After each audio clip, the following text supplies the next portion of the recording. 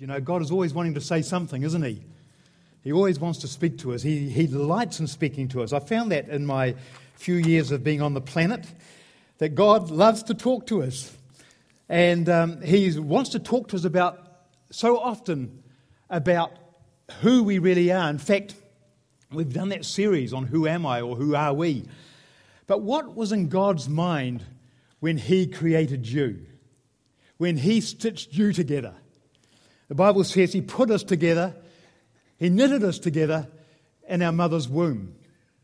And He knew all about us right from the very beginning. In fact, even before we were conceived, even before we were a twinkle in our daddy's eyes, God knew about us. And that seems quite amazing, doesn't it? That God would know us even before all that. He knew about what His plans and His purposes were. And I'm surprised that God would go to that sort of trouble.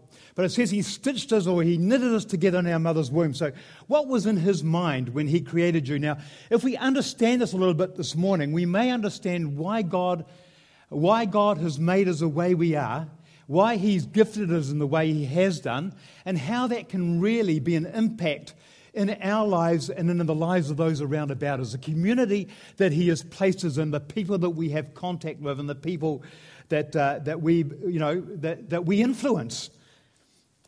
So it's good to consider this just for a moment and understanding just what God has called you to do and has called you to be. You know, there's a lot of emphasis these days in finding our real selves and being true to who we are. Unfortunately, most of it leaves God out of the picture. Those who profess faith and those who once were followers and those who also have never considered God at all, or life from God's perspective, have never considered how God wants to interact with us in this way. See, as I look at myself, I marvel at the life that God has made. Now, you might be looking back at me and saying, well, I can't see what's so fantastic. Doesn't look that impressive to me. I was talking to my granddaughter, Evie, who's 6 years old, the other day. In fact, we were celebrating my birthday. And she said, Papa, how old are you? And, of course, I was truthful. I told her I was 45.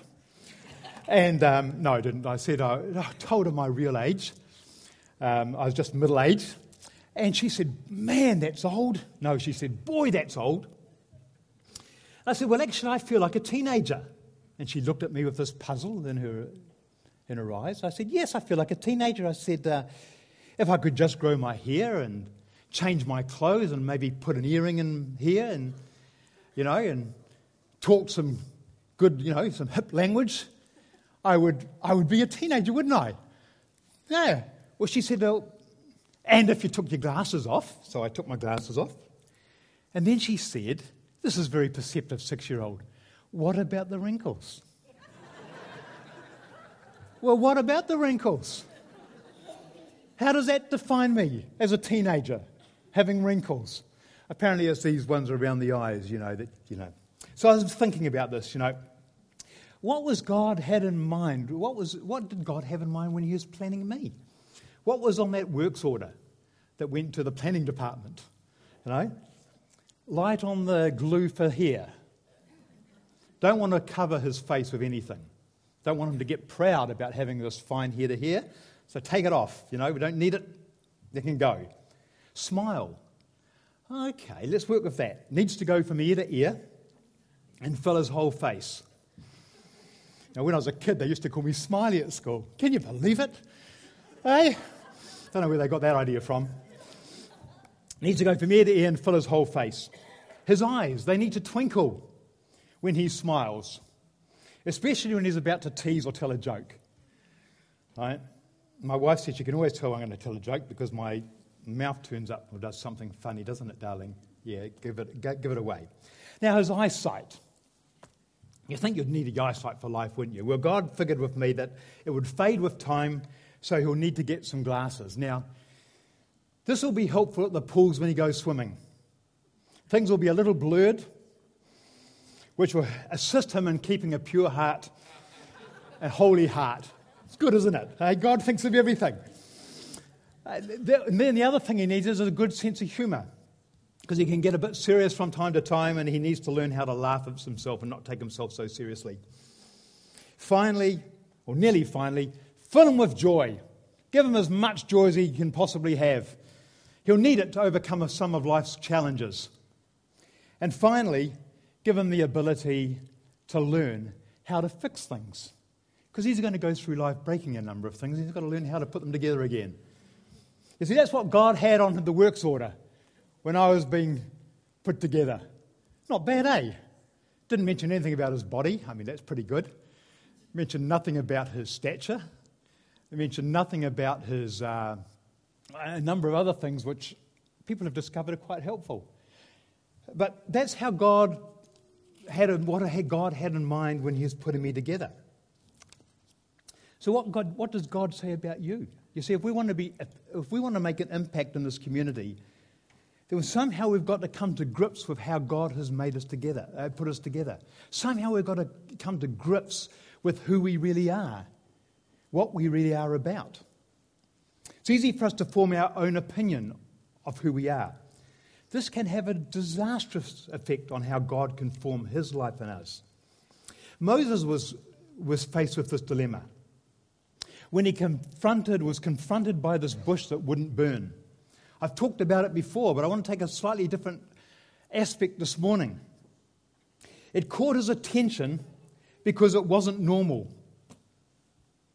He stopped to have a look because this bush was burning, but it wasn't being consumed. What catches your attention? What stops you in your tracks? What makes you wonder about things and arrests your thoughts? The passage in Genesis 3 noted that God saw Moses' response and spoke to him out of the bush. Moses, might have been a bit deeper if you watch TV or watch Ben-Hur or something, probably Moses. No, but it was Moses. You're on holy ground. Take off your shoes. Whatever opinion you form about Moses as you read the following verses about the struggles he goes through in putting all this together, one thing you can be assured of is that he was obedient. You see, God appeared to Moses to give him a promotion. He'd spent 40 years in the desert looking after his uncle Laban's sheep. Backside of the desert, wondering what it's all about, but he's got a task to do. He's caring for another man's resources. And that was a challenge in itself. But this promotion, the one that God had selected Moses to do at this point in time, because he happened to stop as he was passing by, because his bush was not burning, but it was, This promotion was to lead the Israelites out of captivity and slavery to freedom. Now, Moses protested. I'm sure you would too, because I know I certainly would. He protested, citing many examples of why his leadership or his abilities were not adequate. Number one, he was unworthy, or he felt he was unworthy. Number two, he was ignorant. Remember, this man had spent 40 years in Herod's courts, being trained, being lavished every bit of education he could probably have. But Moses felt unworthy. He felt ignorant. He also lacked eloquence. He says, I can't speak. I've always been hopeless at speaking. Even before you turned up today, I've been hopeless at speaking, and I'm not any better now that you've spoken to me today. Can you understand? That's amazing to say this to the sovereign God. We're not talking about his dad who's come to talk to him. We're talking about the God of the universe. We're talking about the one who holds this planet in his hands. The one who formed mankind out of the ashes. The one who took Moses and took him through saved him, put him in a basket in the Nile and saved his life when Herod was out. We're talking about a God who was actively involved in his life. And Moses has the audacity to say that I can't talk any better than I did before, even now that you've met me on this at this time. But he's also, Moses said, he was worried about what others thought. What would they say? What will I have to say to them if they say, "Who sent you?" What authority have you come on? Worried about what others would think. And I am sure that most of us would volunteer the same sort of responses to God as Moses. I know I certainly would have. See, Moses at least knew who he was. Or probably more importantly, who he wasn't. He had a realistic view of himself. He was under no illusion as to who he was and what he had to offer. He felt he had nothing to offer. He felt he was a big L, a loser, that he'd been banished for 40 years out in the desert, and these 40 years have been pretty well a waste of time.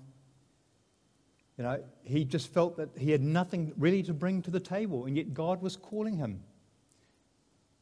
And I wonder whether we so often think we have got nothing to bring, nothing to offer, and yet God in his sovereignty is calling us to make an impact, to make a difference, to bring hope, to bring light, to bring something of his life into the community that we live in.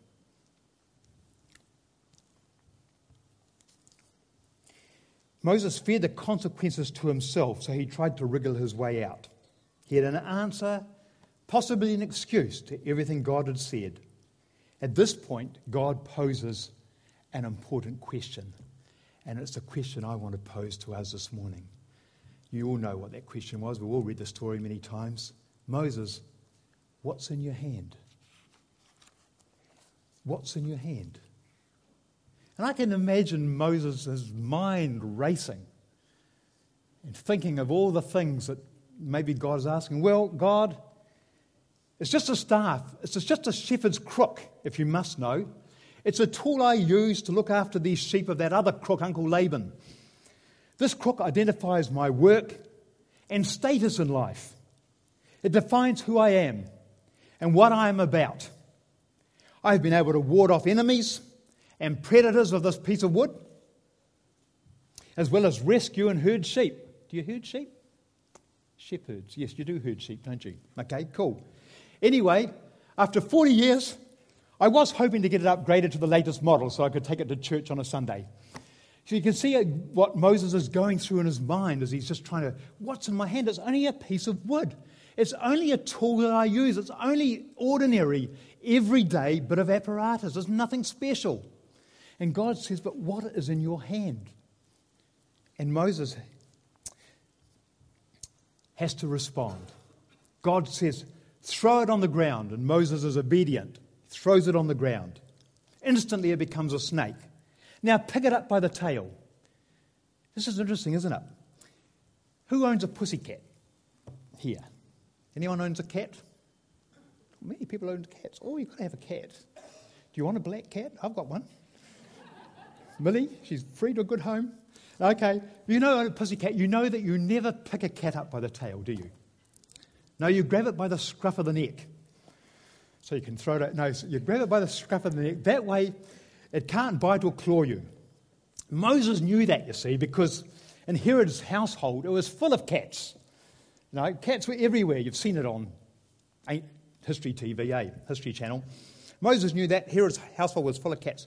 He was surprised that God didn't know the right way to pick up snakes. But if you've never had a cat, how would you know? See, I figured that God didn't. Sorry, that's a bit. God didn't have a cat, so how would he know how to pick up snakes? So anyway, that's beside the point. He was obedient and he did as he was told. He picked up the snake and instantly the snake turned back into his ordinary, everyday shepherd's crook.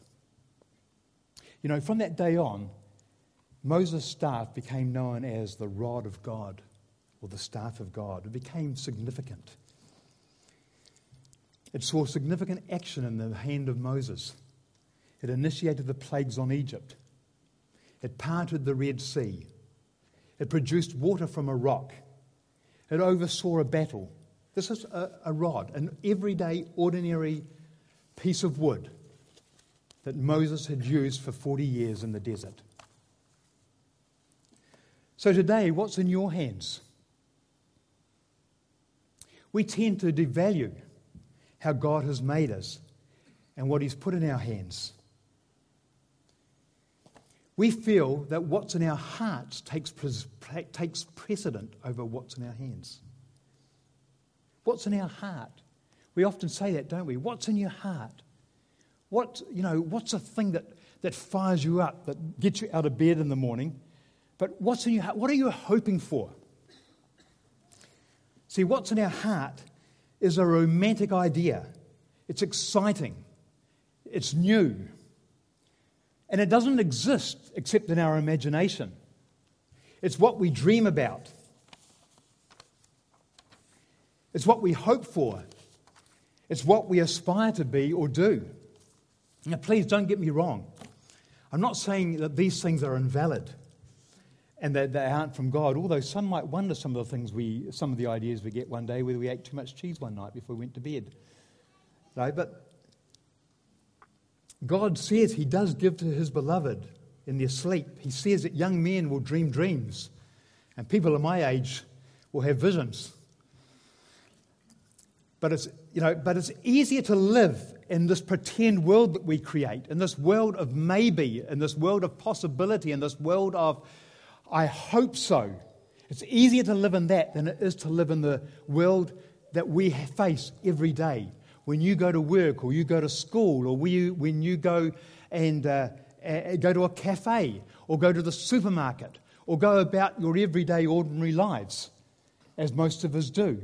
It's easier to think of greater things, of things that are far more romantic, so much more inspiring than the ordinary, everyday life. But God said to Moses, what's in your hand? It's this everyday thing that you use. The other day, I was working late in a customer's house, about a couple of weeks ago actually. I was keen to get the job finished because it had dragged on a bit. And so I asked the lady of the house if it was all right for me to stay on. She was getting dinner ready with the kids upstairs, and so she appreciated my commitment because she really wanted what I had to give, which is cool. About 7 o'clock, Kerry rang, and I answered the phone in my normal manner. Hello, my darling. How are you doing? I answer that phone to everybody that rings. No, I have caller ID on my phone. It's pretty cool, isn't it? I knew it was my wife. Hello, my darling. How are you doing? It was obvious I was going to be late home, so the dinner was going to be in the microwave. And I thought nothing more of this conversation until her husband came home. The customer's husband, came home an hour later. He walks in the door, and the first words she says to him are, not, have you had a good day, darling? You want to hear how he talks to his wife when she rings. Not like you. What do you want? Don't you know I'm busy? You see, God says we are a fragrant aroma. Wherever we go, we are carriers of the life and grace of God. Whatever situations we find ourselves in, whatever circumstance we walk through, and we had some fantastic words last week on those circumstances that people have spoken out of, prophesied out of their experience. But whatever situation, whatever circumstance, whatever challenge besets you, the favour and the presence and the aroma of God is upon us. His peace liberally and literally fills us. So we can be in a customer's house going about our ordinary everyday life, and we bring something of His nature into that situation. I was just being myself. I had started work at 7 o'clock in the morning, and it was 7 o'clock at night, so I am tired. I am weary. But when my wife rings up, hello, darling, how are you? That's just the way I am. I wasn't trying to be anybody else than I was. I wasn't trying to be special. I didn't know she was listening. For all I knew, she was upstairs with the kids cooking dinner. But for some strange reason, she was listening in to this ordinary, everyday conversation. And it brought some light into her situation. It illuminated something for her that she craved for. What did she want? She wanted her husband to respond that when she rang up, he would say, "Hello, my darling, how are you?" Instead of, "Don't you know I'm busy, what do you want?" You see, it was bringing some transformation into that situation. And God's equipped you the same to bring His light and His transformation into your situation. I've brought something with me today. I just want to bring it out. Just thought, well, God, if you want me to, I'll do. Well, maybe He does or maybe He doesn't, but I'm going to show you anyway. This is my cycling jacket. It's a pretty cool jacket, actually. I like this one. I wear this when I go out on the bike at night when it's warm. And as you can see, it's just I don't know what it looks like to you, but to me it just looks like a grey jacket. It's quite cool, hey? It's quite stylish, you know. It makes me look really good when I'm wearing it.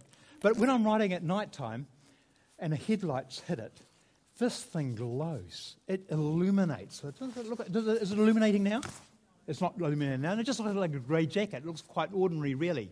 But when I cycle at night, the headlights hit it, all of a sudden this thing just glows. The whole thing just, you might be able to see a little bit of it doing it now, but it just totally glows. Now the reason why is infused in its very fabric, in its very being, are tiny beads of pearlescence, things that, reflect back light. And this thing just totally glows in the night so that a motor vehicle driver, a motorist, will see this and he knows what to aim for, and he thinks, gosh, hey, that's a great target. The interesting thing about this is he can't see anything else but the jacket, the glow. That's all he can see. He can't see me. He can't see how handsome I am. He can't tell whether I've got hair on the head. He can't tell any of my features. He doesn't know what colour I might be. He doesn't know if I've got any deformities. He doesn't know whether I can walk. Well, he knows I can bike, obviously. And I hope that he'll know that I can bike after he's passed me. Hasn't knocked me into the gutter. But he doesn't see anything about me. All he sees is this jacket. All he sees is us radiating this glorious glow like a UFO moving down Ward Street at about 5 miles an hour. And the beauty about this jacket is not radiating anything about me. It's radiating everything about what it is, about its very being, about what it's made of. Do you see a little bit of a similarity? This jacket and who we are. The difference is I can take this jacket off and put it in the wardrobe. And it does nothing in the wardrobe. It might glow to itself, but it does nothing for anybody else. Likewise, I can't take off I can't take off what God has done in me, what He's infused my being with, what He's made me to be. The fabric of who I am, I can't remove. It's going to radiate. It's either going to radiate good stuff or it's going to radiate stuff that's not helpful. It's either going to radiate, "Hello, darling, how are you?" or it's going to radiate, "What do you want? Don't you see I'm busy?" And this same fabric, the same experience, God says He's placed in us. The Holy Spirit is this aroma. It's this radiation that goes out from us, and it impacts every aspect of our life. So that's why you cannot be anything else but different. When you go into somebody's place, when you meet people, when you go to a cafe or when you go to work, you can't be anything but, because God has done something in you that radiates His glory. See, they're not seeing you. They're not seeing you, who you are, even though you might be cheerful by nature. I'm a reasonably cheerful chap. I don't get up in the morning and say, "Good Lord, it's morning." I say, "Good morning, Lord." I'm a reasonably cheerful chap. I have a reasonable sense of self-worth, or, I can tackle most things in life. I'm reasonably okay in that department. I've got a reasonable sort of head on my head. My father told me when I was young to use my head, and often I do. When I get up into roofs, I'm always banging it. And so, I'm often using my head. But no, we're regardless of where we were, where we are, God has put His Spirit in us that radiates His very life, His very being. I want to ask you a question, though, in regard to this, because I've been through times in life when I don't think I've radiated God's life. I think I've radiated something else. I've radiated more of me than more of God. You see, there is an old 17th century preacher named Charles Spurgeon. He said this thing. He said, no, it wasn't. Sorry, it was John Wesley who said this. He said, I set myself on fire and people come from miles around to watch me burn. It was Charles Spurgeon who said, on the other hand, some Christians are so dry they'd make great martyrs. You see, but I want to set myself on fire. That's why Scripture tells us in Timothy, fan into flame the gift of God that came to you with the laying on of hands. Fan it into flame. Stir up the gift of God. You know what a fire, like a fire I've discovered at home, I discovered yesterday because Kerry said to me, you light the fire, darling, it would be nice to have the fire going. I said, yes, sweetheart, I lit the fire, and I said, here's the firewood, keep it burning. And I went down about an hour later and the fire was out. You see, the natural tendency of the fire is to go out, isn't it? It's a natural tendency. You can have all the intention in the world for the fire to keep burning, but the natural tendency for the fire, unless you feed it, unless you throw wood on it, unless you encourage it, it will go out. Someone said to me once before, Pete, why do you need so much encouragement? I'll tell you why I need so much encouragement. I'll tell you why. Because I need encouragement because that's fuel in my tank. Encouragement is what fires me up. Encouragement is what gets me out of my seat. Encouragement is what invigorates me. It's that gas tank. It's what really starts the action working. And today we need to be fired up, don't we? We need to be fired up because we say that we're the answer to this world, but I suspect sometimes that we're more of the problem than the answer. And that's cool because God's working on us. He's refining, He's making us. He started off with a bit of rough diamond and He's polishing it up and He's cutting off bits and pieces and arms and legs so that we would trust Him more and that we'd recognize that He's our source of strength and that anything that we might have of ourselves is only because He gave it to us in the first place. And God wants to liberate us afresh today. And if you feel that you've got stagnant and you've got stuck in the desert like Moses had for 40 years, he should have been. The staff that he used to carry was a scepter. When he was in the courts of Herod, he was part of the family. Herod was his stepdad. If you know the story, he was part of royalty. And he should have carried a scepter in his hand. A scepter is something that talks of authority. It talks of power. It talks of your position and your place. It talks about what you have command over, what you have, what you can speak to. And he should have had this scepter, probably a golden scepter he would have carried. But he's in the backside of the desert with a staff, with a crook, not his Uncle Laban, but with a crook, a wooden hooked thing that he gets things out, sheep out, and bangs things on the head, right? And so God was showing him that this staff that he has given him now does all of those things. It gives him authority. This staff that God has given him gives him the authority that he needs to do the task that God has called him to. And God has given you authority to take hold of that which He's given you and to use wherever you find yourself. Whatever circumstances you've found yourself in, whatever difficulty you've walked through, God has given you authority to take His life, His power, His word, His hope into those situations. I'm nearly ready to close. Good job, it's a shortest day of the year. We can go home early.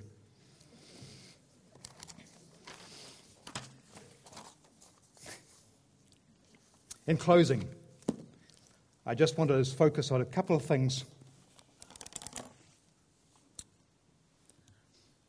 See, Peter and John understood this. I love these guys. They are going up to the temple. They're going up the temple to worship. It's one of my favorite passages in Scripture. They're going up to the temple to worship. It's 3 o'clock in the afternoon, and that's a time when you go to the temple. And as they're going up, they came across the lame beggar sitting outside the temple, outside the gate beautiful, it's called. And he's sitting there. He's been lame from birth. He knows nothing else. And people have to carry him. He's 40 years of age, so he's obviously not a little fella. He's been carried and he's placed there to beg for alms. Now, before Jenny Harris says, well, he should have been begging for legs, just alms, Jenny, cash, money. Oh, you understand that? Excellent, good. So he wants money. He needs cash. He needs something to keep him going. So he's outside the temple. He's begging. Peter and John look at him intently. And they say, look at us. Silver and gold we don't have. We don't have any cash on us. But what we do have, we give you. In the name of Jesus, rise up and walk. Now, John and Peter are just doing the ordinary, everyday thing, aren't they? They are walking. Now, they're walking with purpose. They're going to worship. They're walking in purpose because they're going to express their love and their devotion to God. They're walking in that, aren't they? You know, that's part of their lives. That's part of who they are. And so here they are. They're walking. They're going about their everyday lives. They're on their way to worship. They minister out of who they are and what they had. They didn't have money, but what they did have was power and authority to bring healing. The lame man expected money. That would meet his immediate need. But what he really needed was far more than a few coins. You see, he was ostracized from society. He couldn't get a job. There was no social security. There was no WINS to help out. He couldn't even have a home. No mobility scooters, no Zimmer frames, no orthopedic contraptions, nothing to make his life easier. But more than that, more than those physical limitations, he was cut off from his community. You see, he was not allowed to go to the temple to worship. That was his community. That was his people. That's where he found connection. That's where he found meaning. That's where he found hope. That's where he discovered who he was and what he was about. But he was not allowed to go there because he was deformed. The law would not allow him to go to the temple to pray. So all he could do was sit outside and watch everybody else going. Now, isn't that a tragedy?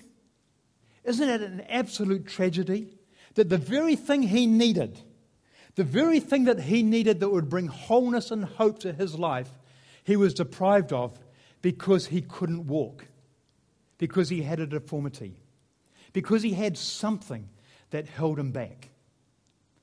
You know, this morning, there's nothing that holds us back today.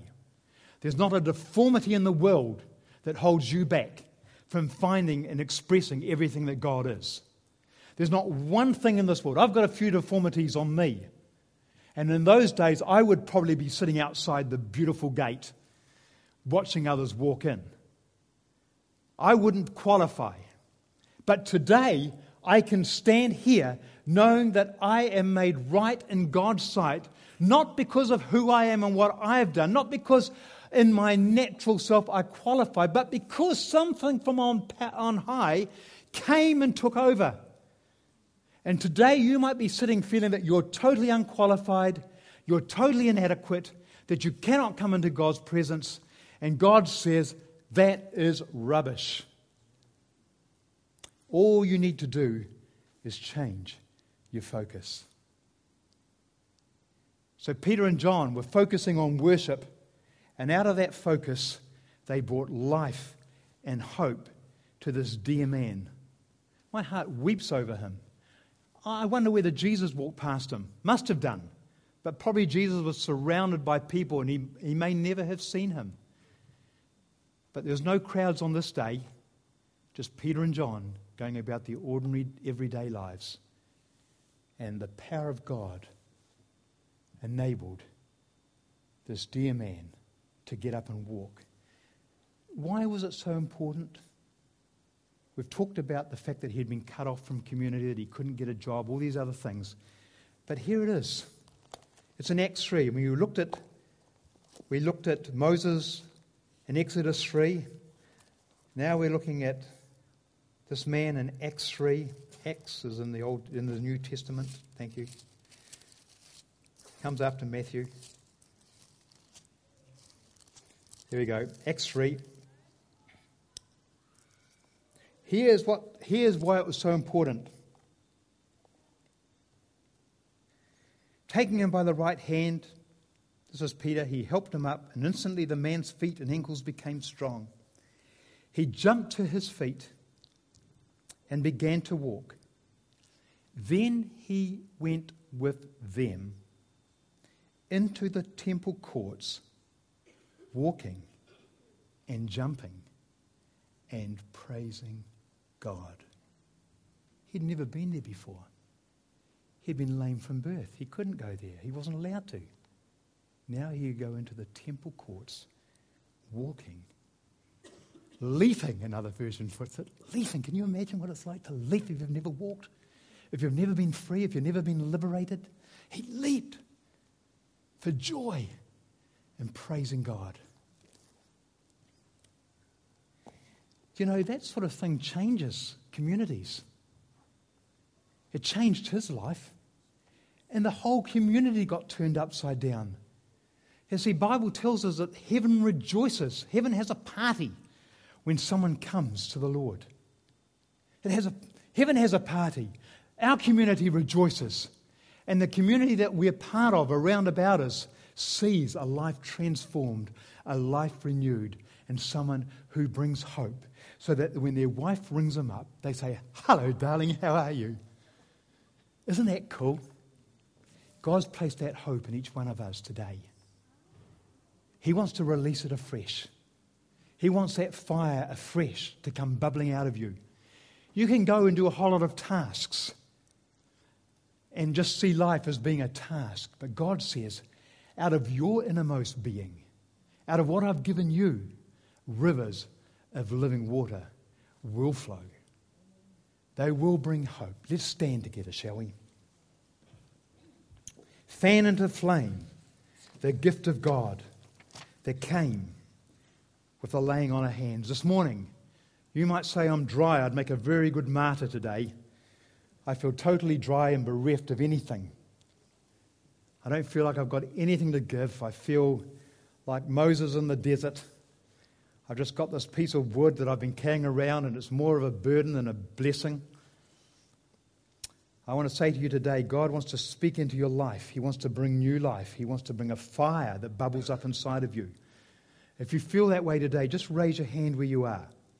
Just put your hand up and say, "God, I feel like that." I don't care if you do or you don't, but maybe you just want to put your hand up in your heart. But if you do feel that way today, just raise up your hand and say, "God, I want everything you've got for me because I'm dry, I'm bereft, I'm tired, I'm weary. I have just had a burden on my life, and although those words were great last week, they're not freeing me from what I've been carrying." And God wants to free you today because He knows that unless you're free, you can't go up and worship. You can't break through. And maybe you need to put a song on that will bring some freedom and liberty to your heart. So if you feel that way, just reach out to God and say, "God, I want more of you today. God, I want to be reinfused. And I want to know what that power of God is like inside my very being." I'm going to pray that over you today. Father, this morning we come because we know we're empty. We know we're bereft. We know that we're bankrupt in spirit. But your word tells us that all good things are available to your children who believe. And today, Lord, we reach out because we know we need to be reinfused. We know we need to be reinvigorated by your Spirit. We know that we've got nothing to bring to this society, nothing to bring to our neighbours, nothing to bring to our workplace, nothing to bring to our schools or to our places of influence unless you breathe on us afresh. And so we reach out to you today in Jesus' name. And we're like the lame beggar sitting outside the gate. We can't go into worship. We can't press into your presence because we feel we are lame. We feel like we are totally without hope. And yet, Father, today you want to bring a new sense of purpose, a new sense of being accepted in the beloved, accepted by Jesus, accepted by the Lord of hosts. That you do smile upon us. We've heard that this morning. That you rejoice in your children. That you delight in them. You take great joy in what your children are doing and what they're about. And so we receive that from you this morning afresh in your mighty and your most precious name. We pray that you anoint us again, Father, with your presence so that we can be your voice and your purpose in this place. In Jesus' precious name and for his glory.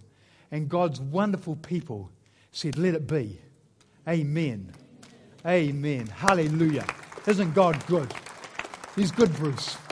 He's really good.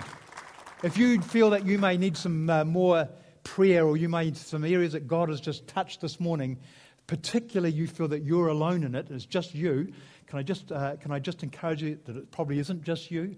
But if you just feel that way, and you really feel that you just haven't connected and you want to, then there's people here.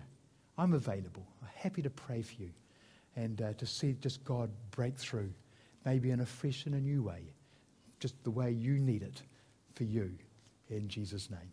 Thanks, Bruce.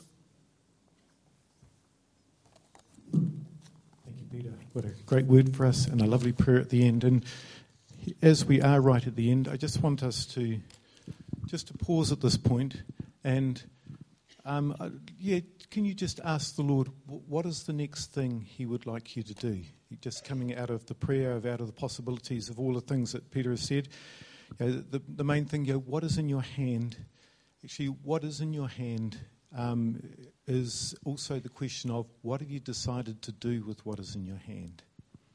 So let's just take a minute before the Lord and think about that.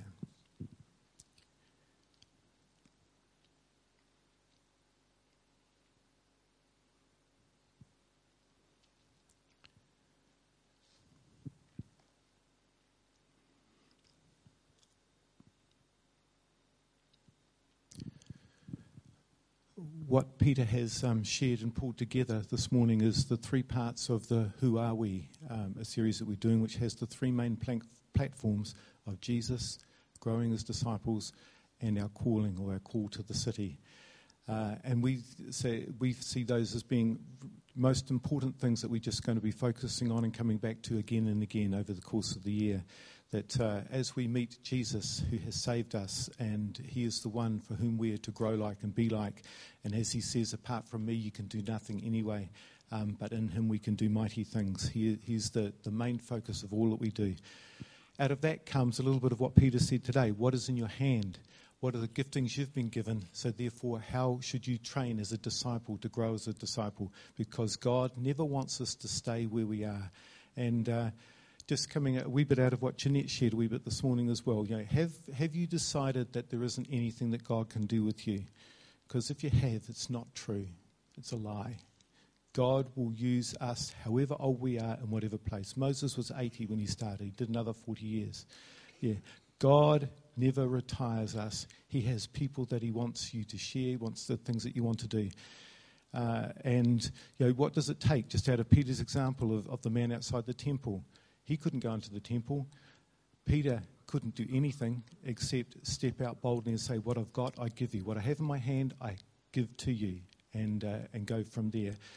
Do we have a needing to step out in boldness over something to say, yes, I have got something in my hand and I'm going to have a go? Because that is the calling that is on our life, that we go out and we make disciples of others. We call them to Christ. We do what we can with them. We take what we have and go and use it. Amen? God is good. He still wants to use us. We still have the joy and the pleasure at times of being used by. Don't you just love it when you've gone into a situation and say, yeah, God used me today. You know, I was used by him. There aren't many pleasures for me that are greater than that, being used by God. You got it? Okay. All right. Okay. Who's going for the first 50 burgers? There'll be a stampede for the door. Yeah, I see that hand. Yeah, that's our service today. We pray that you have a wonderful week in Christ. And please take from today what is in your hand and wrestle with that and bring it before God. And the thing is, I don't want you to go there with any guilt or condemnation. Just say to God, here I am, use me again. Yes, I haven't been. Please just use me, Lord. All right. God bless you.